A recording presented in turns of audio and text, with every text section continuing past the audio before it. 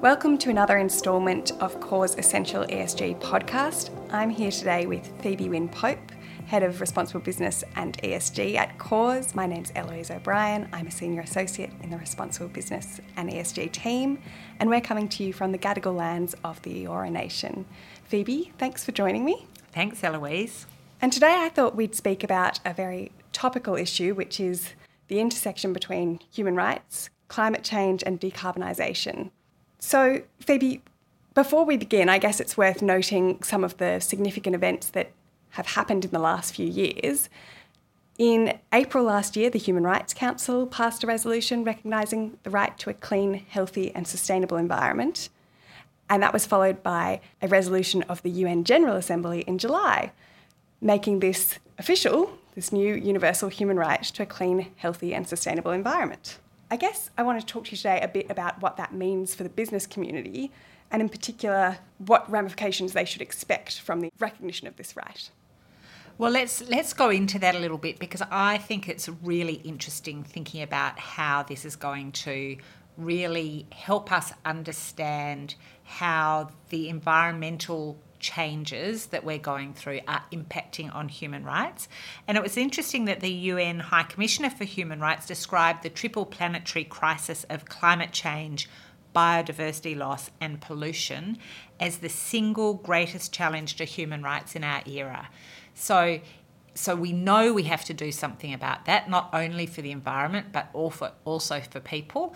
And we know that as we're doing something about climate and biodiversity loss, we need to think about people along the way. So we need to make sure that we're doing this transition of our economy, that we're decarbonising, and that we're doing this in a way that is also respectful of human rights. And I think that there's lots here for us to unpack.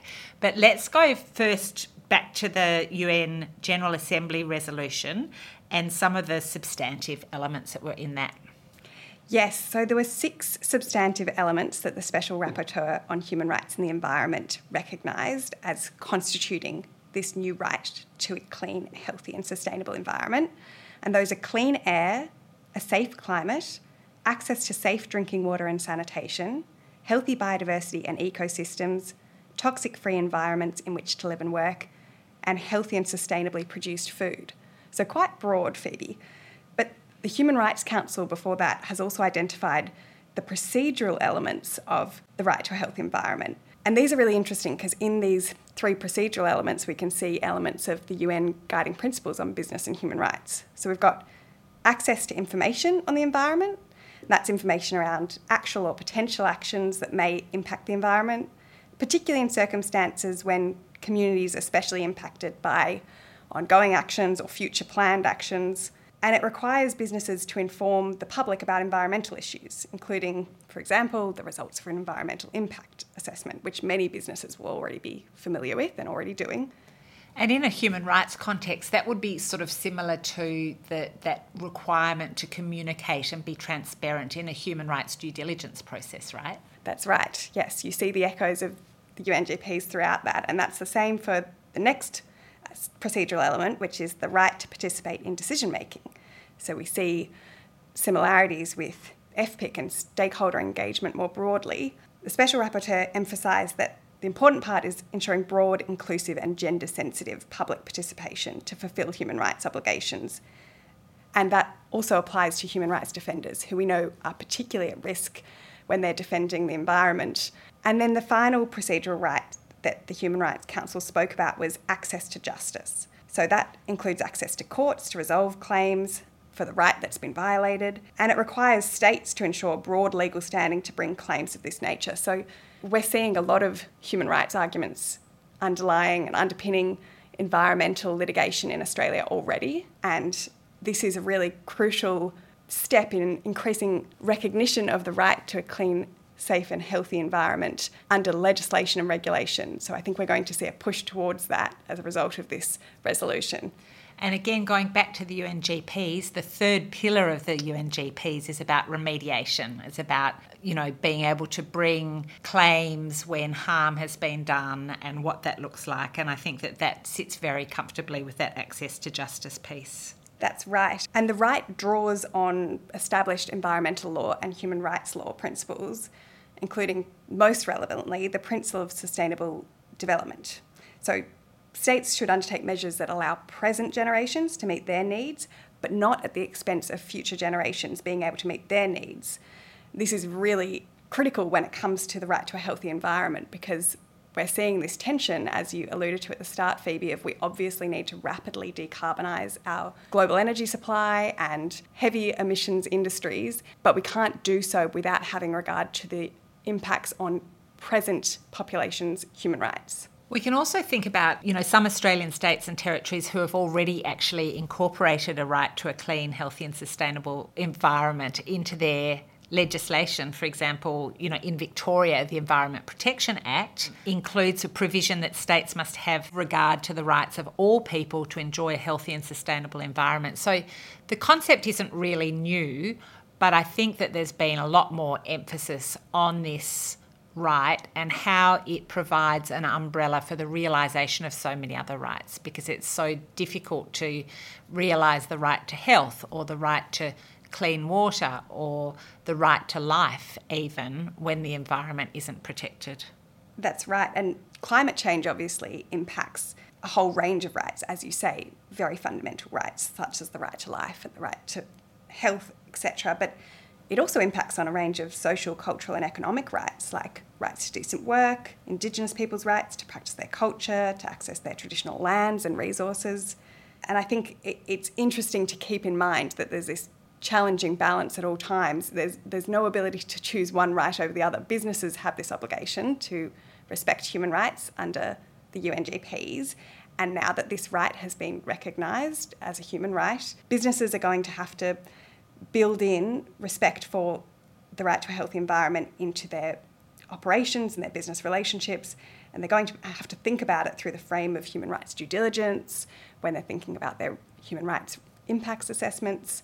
So it's going to be quite a substantial shift for business. The resolution specifically calls on business to adopt policies, enhance international cooperation, strengthen capacity building, and continue to share good practice in order to scale up efforts to ensure a clean, healthy and sustainable environment for all. So that the obligation isn't just on states. No, that's right. And as we sort of think about the decarbonisation, if you like, of the world's energy supply and what that means in terms of really trying to help realise this healthy environment that we need, and that decarbonisation process is part of a process to stay aligned with the Paris Agreement. What we've discussed before on our previous podcast on the just transition, what's good for the planet isn't always inherently good for people. Today, I think it'd be great for us to talk a little bit more about this danger of carbon tunnel vision, or decarbonisation tunnel vision, if you like, that intense focus on decarbonisation at any cost, and some of the human rights risks that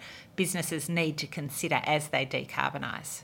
Yeah, I think that's a really interesting place to go, Phoebe, because lots of businesses are very familiar with the physical risks of climate change and what that means for human rights. So diminishing global water supplies, increasing water insecurity, extreme weather events, extreme heat, all those things obviously, as we've discussed, impact on human rights. But what is less well understood are the human rights impacts flowing from transition risks. So transition risks are the risks that accompany the policy, legal, technological and market changes we need to transition to a low carbon economy globally. They often intersect with the human rights impacts of climate change in the sense that, for example, many transition industries like renewable energy industries require a lot of water. Access to water is an issue that's exacerbated by the physical impacts of climate change, but also by our transition activities. Obviously, it goes without saying that transition activities can and do contribute positively to economic opportunities, energy access and affordability, and community resilience in the face of climate change, but they can equally compound and exacerbate geographic inequalities that climate change creates. So there's a whole sort of climate justice piece here, isn't there? So you talk about the geographic inequality, and we've seen the sort of inequitable effects on rural or regional communities in, even in Australia, and how that plays out, but also between nation states. So in developing countries whose economies rely heavily on exploiting natural resources, and in particular unexploited reserves of fossil fuels, there's a massive issue in terms of what that means for them to leave those fossil fuels unexploited and how they develop their economies for the future. So this sort of issue of climate justice is often left out of the discussion, and we're not really going to dive into that today because that's a whole nother discussion, and maybe we should do another podcast on that. But it is good to remember that these are extraordinarily complex issues that really require deep and careful thought. Yes, and I think you touched on something there, Phoebe, that these impacts are multifaceted, and it's not just transitioning into green industries that raises risks. There's also the risks associated with transitioning out of fossil fuel industries or emissions-intensive industries. So as we move away from fossil fuels and fossil fuel dependent growth, as you were referring to for a lot of developing nations, they're still in that phase of fossil fuel dependent growth, we contend with issues like stranded fossil fuel assets. And on the face of it, it's a financial risk, it's a business risk, but that comes with serious risk to people because stranded assets often mean stranded communities. It can mean things like job and income loss, job quality deterioration in certain areas that were dependent on fossil fuel for their local industry, geographical imbalances, as you've mentioned, between job loss and job creation, and less investment in critical infrastructure for the communities surrounding those assets. So it's not like when a fossil fuel asset is decommissioned, a renewable energy project pops up in its place with the same number and the same quality of jobs. They require different skills, different workforces, and different environments often. And I think we've got a really great example of where it was these issues were not properly considered, and that was the closure of the coal mines in the UK, which really exposed those mining towns to human rights impacts for a long time after the shutdown of the industry. And it's just sort of interesting sort of little aside, I suppose, to dive into it. But the coal industry phased out in the UK in several stages, starting from the 60s. By 1997, jobs in that industry had dropped by 90%, resulting in that increase, all those dangers that you've just mentioned, an increase in unemployment, out-migration and poverty. Coal regions experienced low employment rates and mines fell into disrepair, causing environmental and health impacts for those communities. And with little support for the workers and for the regeneration of industry in those areas, regional inequality remains a really big issue, and the populations in those areas have been experiencing higher rates of poverty and unemployment ever since. So this is what we want to avoid. Like we want to learn from those lessons of the past and think about the decarbonisation properly. Definitely. And when we're thinking about historical case studies, there's also really clear parallels between the rapidly growing demand for transition minerals like cobalt and copper and conflict minerals. So when we rapidly digitised our day-to-day lives in the early 2000s, demand for conflict minerals, tantalum, tin, tungsten, which are all found in common consumer electronics, your phone, your laptops, and cars. This demand exploded for those products, and demand for conflict minerals contributed to fragility and conflict and violence dynamics in mineral-rich developing countries. We're seeing a similar thing happen now. There's massive amounts of demand for cobalt, a large proportion of which is mined in the Democratic Republic of Congo, and we really need to consider the impact that demand for materials required, the raw materials required for the transition, is going to lead to exploitation of those workforces, those populations,